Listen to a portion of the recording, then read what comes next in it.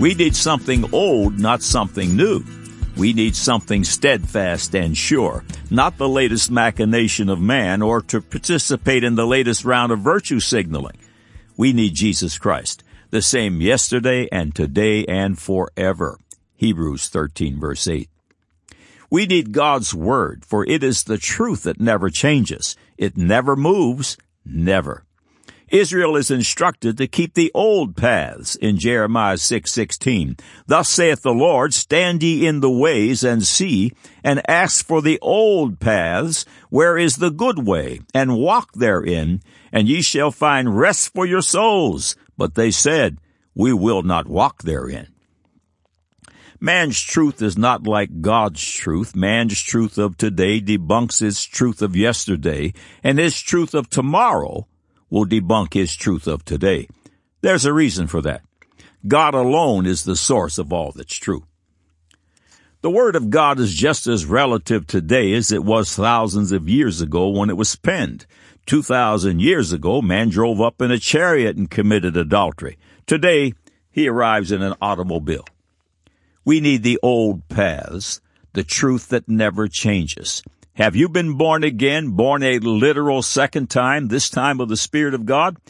Jesus lays out God's plan of salvation in John 3:3. Jesus answered and said unto him, verily, verily, I say unto thee, except a man be born again, he cannot see the kingdom of God.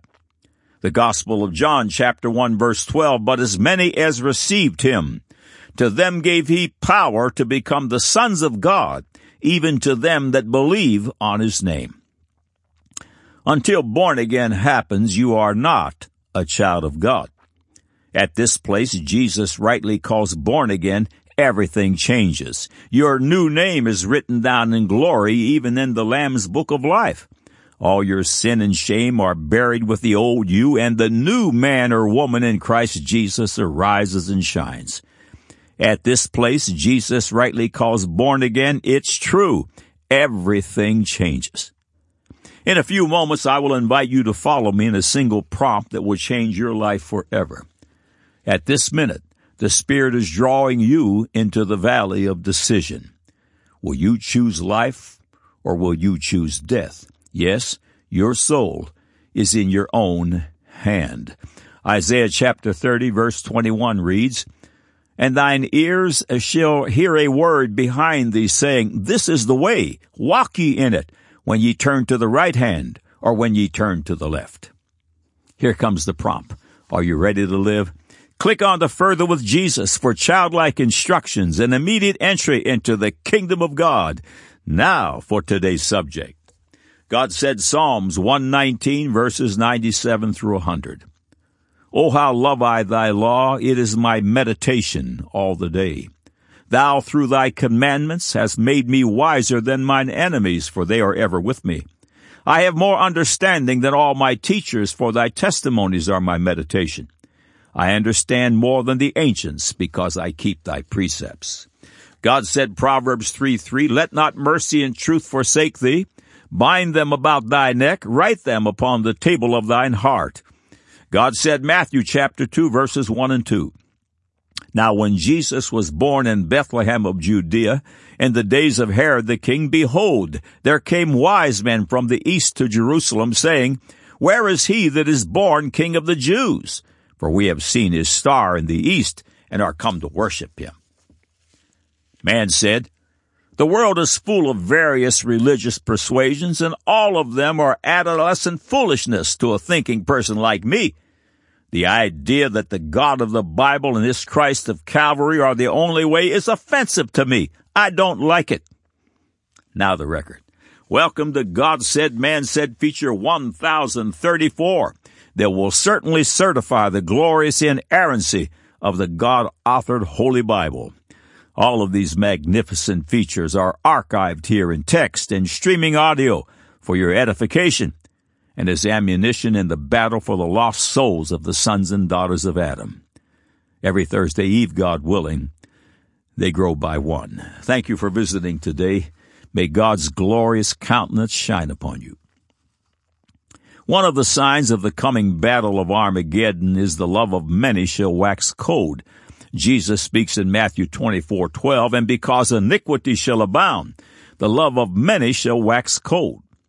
The strength of our love is measured in our surrender to God's inerrant word. Always keep in mind Revelation 19:13, which speaking of Christ, and his name is called the Word of God. 1 John 2:4 and 5. He that saith, I know him, and keepeth not his commandments, is a liar, and the truth is not in him. But whoso keepeth his word, in him verily is the love of God perfected. Hereby know we that we are in him. The full focus of God Said, Man Said is the continual certification of the Word of God, which we accomplish through credible third-party sources. Through this process, we build up the saints and win the lost unto Christ. We are in the soul business, our Father's business. This feature will offer up for your examination God Proofs 344 to 350. God Proof 344. How marvelous and exciting is the record in God's Holy Bible. Yet the challenges to its veracity never cease. Be advised, child of God. The challenges in the short term may never cease, but they also never succeed. The word is never. The critics demean Joseph, the son of Jacob, and his leading of Israel into Egypt during a great famine. They challenge that the Israelites were ever in Egypt, later to be enslaved by Pharaoh. Critics question if there even was a Moses who led the children of the Hebrews out of Egypt in a great exodus. Because God's word says yes, the critics must oppose. The higher critics oppose, but the ancient historians do not concur. Dr. Grant Jeffrey reports on the ancient record of Egypt and Israel in his book, Unveiling the Mysteries of the Bible. He writes, it is fascinating to note that Strabo, another Greek historian and geographer born in 54 B.C., also confirmed the history of the Jews and their escape from Egypt under the leadership of Moses. Strabo wrote in his book Geography about Moses. Among many things believed respecting the temple and inhabitants of Jerusalem, the report most credited is that the Egyptians were the ancestors of the present Jews. An Egyptian priest named Moses, who possessed a portion of the country called Lower Egypt, being dissatisfied with the institutions there, left it and came to Judea with a large body of people who worshiped the divinity. End of quote. Obviously, the Israelites were not descendants of the Egyptians. Dr. Jeffrey highlights the Greek historian Diodorus Siculus in the next passage. Diodorus Siculus was a Greek historian born in Sicily who lived from 80 to 15 B.C. He wrote extensively, creating a set of 40 volumes now called the Library of History. Diodorus traveled extensively throughout the Middle East, acquiring a vast knowledge of ancient events. In his history, Diodorus reported, in ancient times, there happened a great plague in Egypt, and many ascribed the cause of it to God, who was offended with them because there were many strangers in the land by whom foreign rites and ceremonies were employed in their worship of the deity.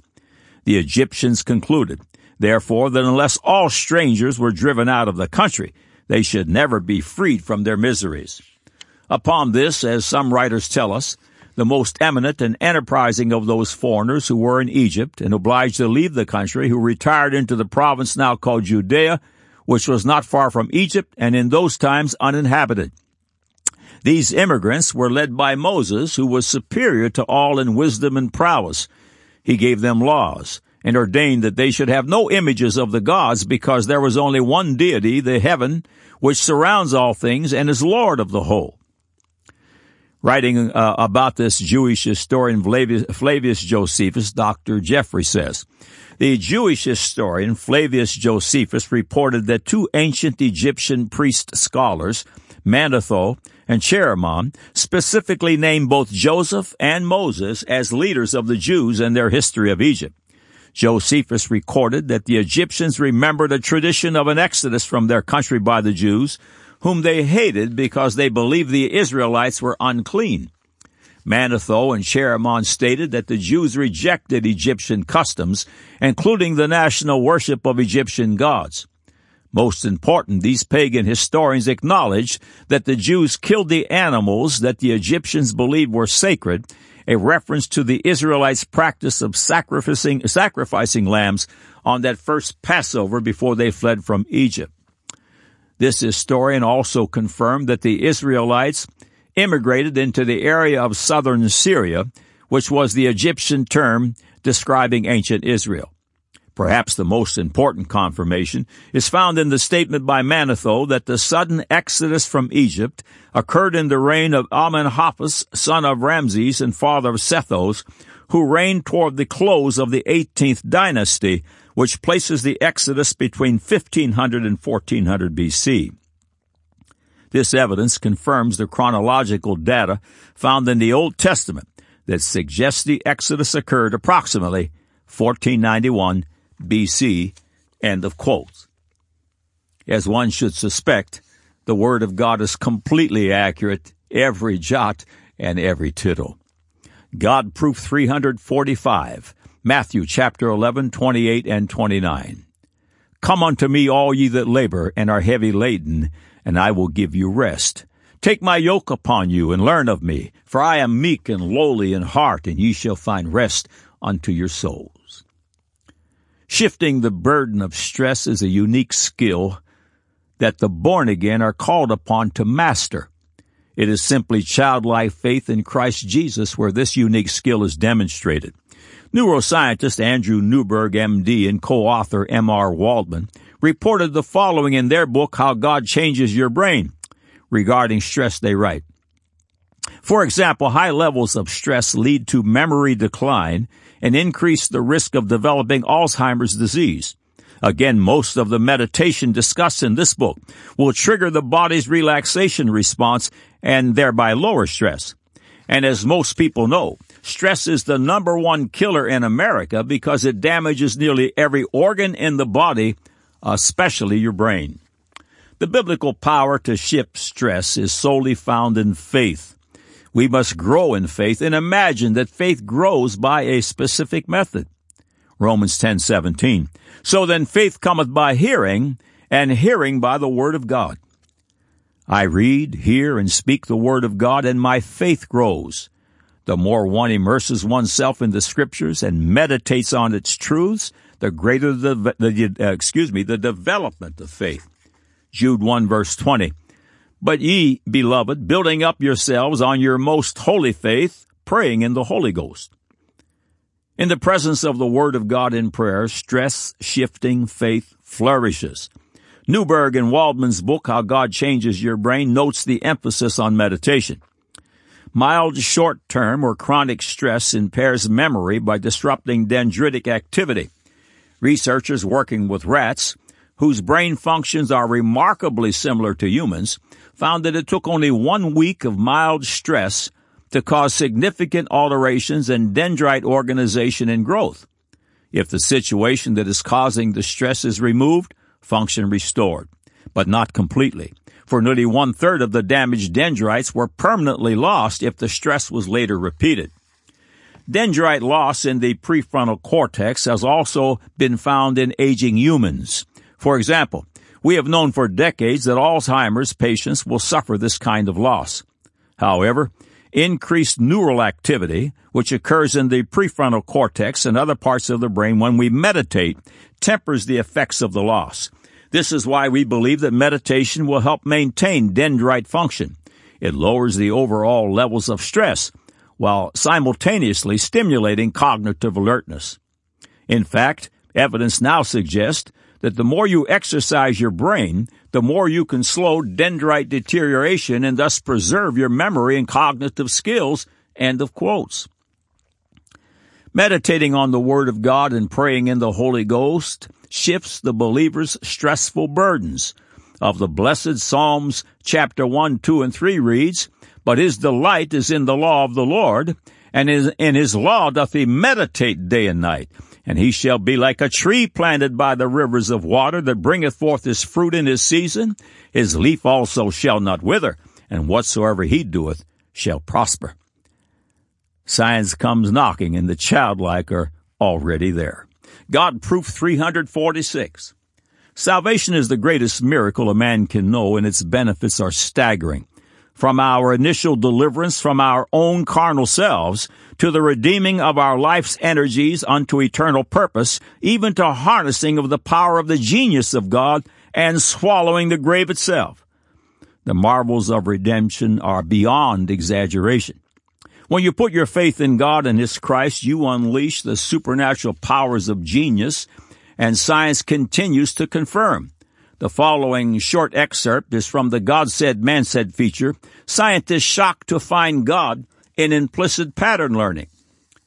The summary regarding the Science Daily article titled Unconscious Learning Underlies Belief in God, study suggests, was published September 9, 2020, and it reads, Individuals who can unconsciously predict complex patterns, an ability called implicit pattern learning, are likely to hold stronger beliefs that there is a God who creates patterns of events in the universe, according to the neuroscientist, end of quote.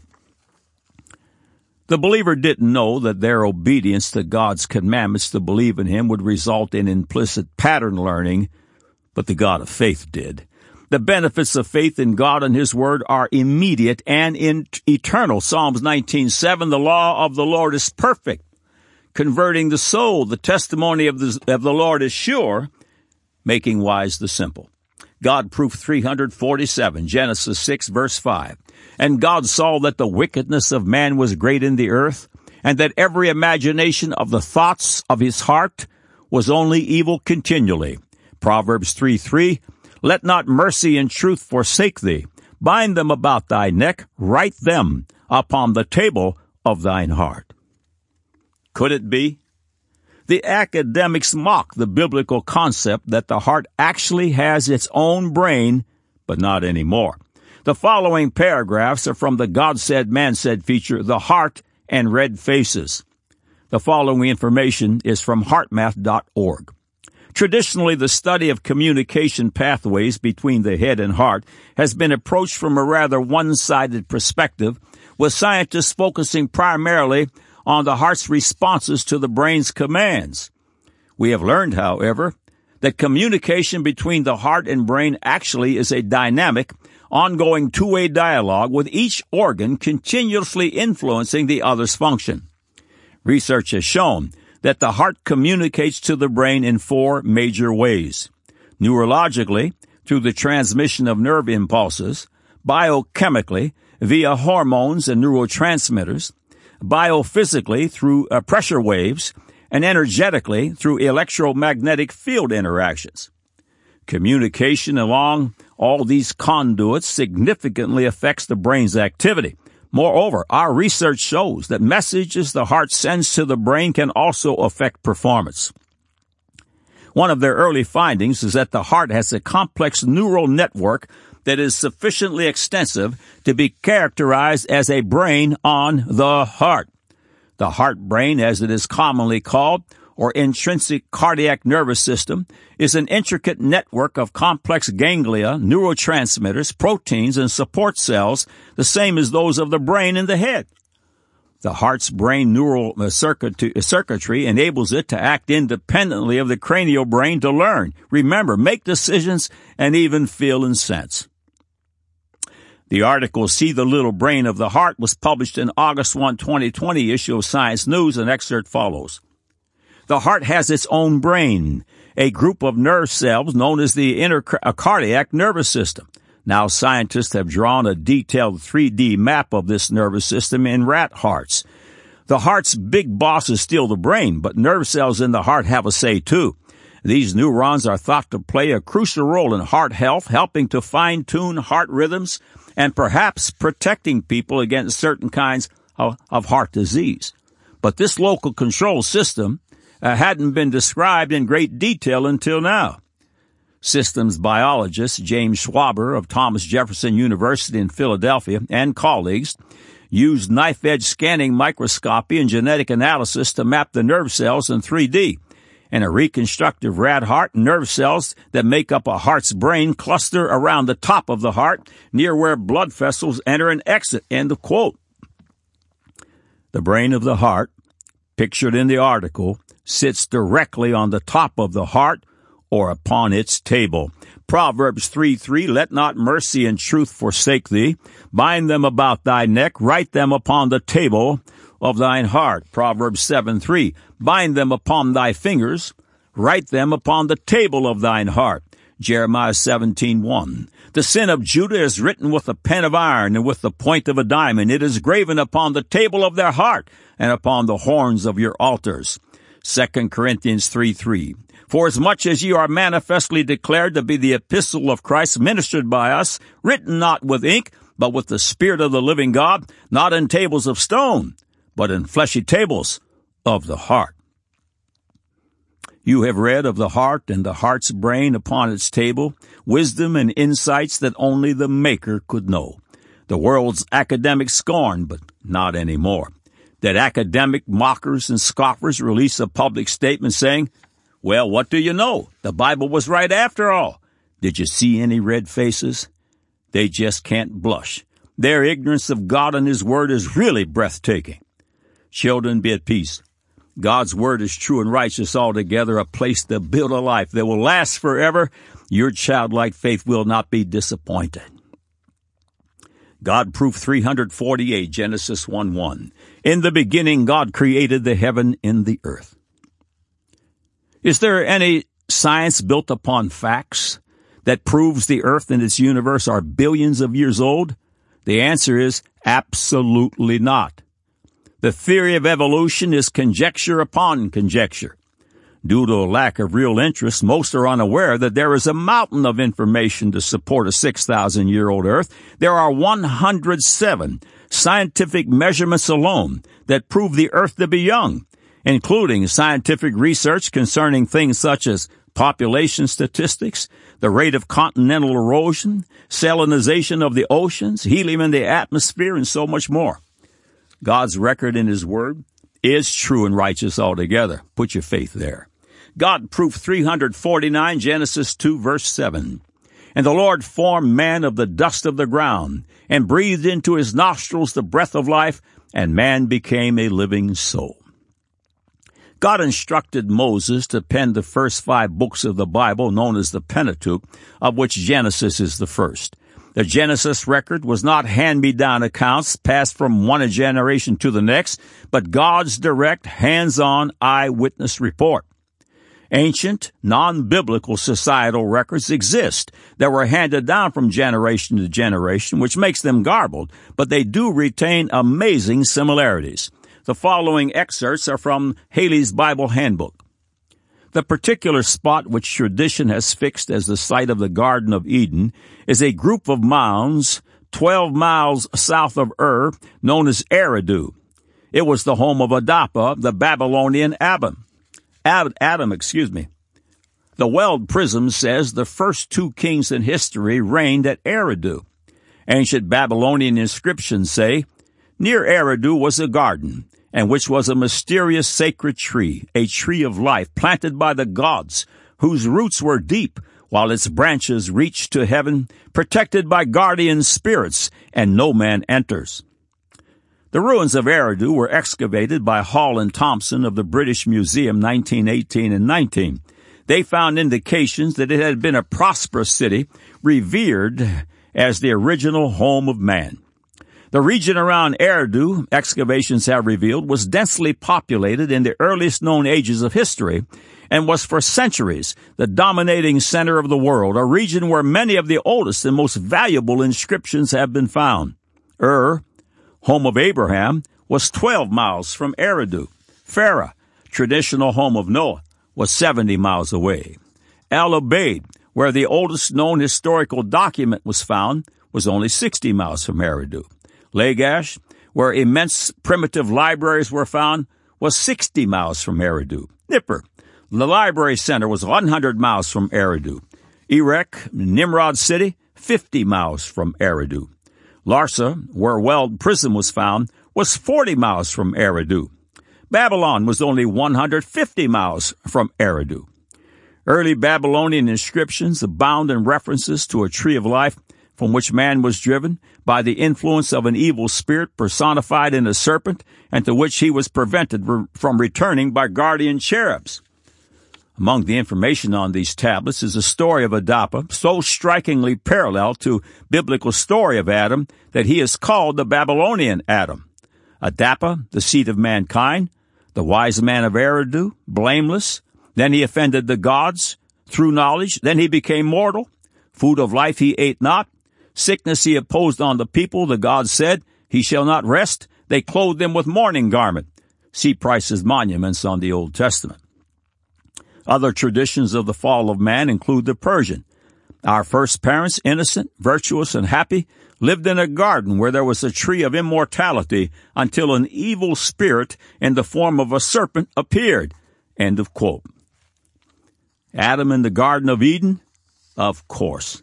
God proof 350. The creation of all things prophetically testifies of Jesus Christ because this pleases the Father. Colossians 1 verse 19. For it pleased the Father that in him should all fullness dwell. Examine life and you will find prophetic biological design, a prophetic solar system and earthly geography, prophetic names and places, and they all testify of Jesus Christ. Hebrews 10:7, Then said I, Lo, I come. In the volume of the book it is written of me to do thy will, O God. An example of prophetic names given in the anticipation of the coming Christ, is the name Bethlehem, the town where Jesus was born. Bethlehem is 6 miles south of Jerusalem and the home of Boaz, the great-grandfather of King David. Jesus is called in the flesh the son of David. David was anointed king over Israel at Bethlehem, and Bethlehem is also called the town of David. The name Bethlehem itself means house of bread. God named Bethlehem at least 1,300 years before the Lord's birth in that lowly manger, and hundreds of years before King David became anything at all. Watch the prophecy in the name Bethlehem as you consider the words of Jesus Christ. John chapter 6, 32 through 35. Then Jesus said unto them, Verily, verily, I say unto you, Moses gave you not that bread from heaven, but my Father giveth you the true bread from heaven. For the bread of heaven is he which cometh down from heaven, and giveth life unto the world. Then said they unto him, Lord, evermore give us this bread. And Jesus said unto them, I am the bread of life. He that cometh to me shall never hunger, and he that believeth on me shall never thirst. Prophetic Bethlehem is truly the house of bread. As children of God, we need to know it's true. Every jot and every tittle, and praise God it is. God said, Psalms 119, 97 through 100, Oh, how love I thy law! It is my meditation all the day. Thou through thy commandments hast made me wiser than mine enemies, for they are ever with me. I have more understanding than all my teachers, for thy testimonies are my meditation. I understand more than the ancients, because I keep thy precepts. God said, Proverbs 3:3, Let not mercy and truth forsake thee. Bind them about thy neck. Write them upon the table of thine heart. God said, Matthew 2 verses 1 and 2. Now when Jesus was born in Bethlehem of Judea in the days of Herod the king, behold, there came wise men from the east to Jerusalem, saying, Where is he that is born King of the Jews? For we have seen his star in the east, and are come to worship him. Man said, The world is full of various religious persuasions, and all of them are adolescent foolishness to a thinking person like me. The idea that the God of the Bible and his Christ of Calvary are the only way is offensive to me. I don't like that. Now you have the record.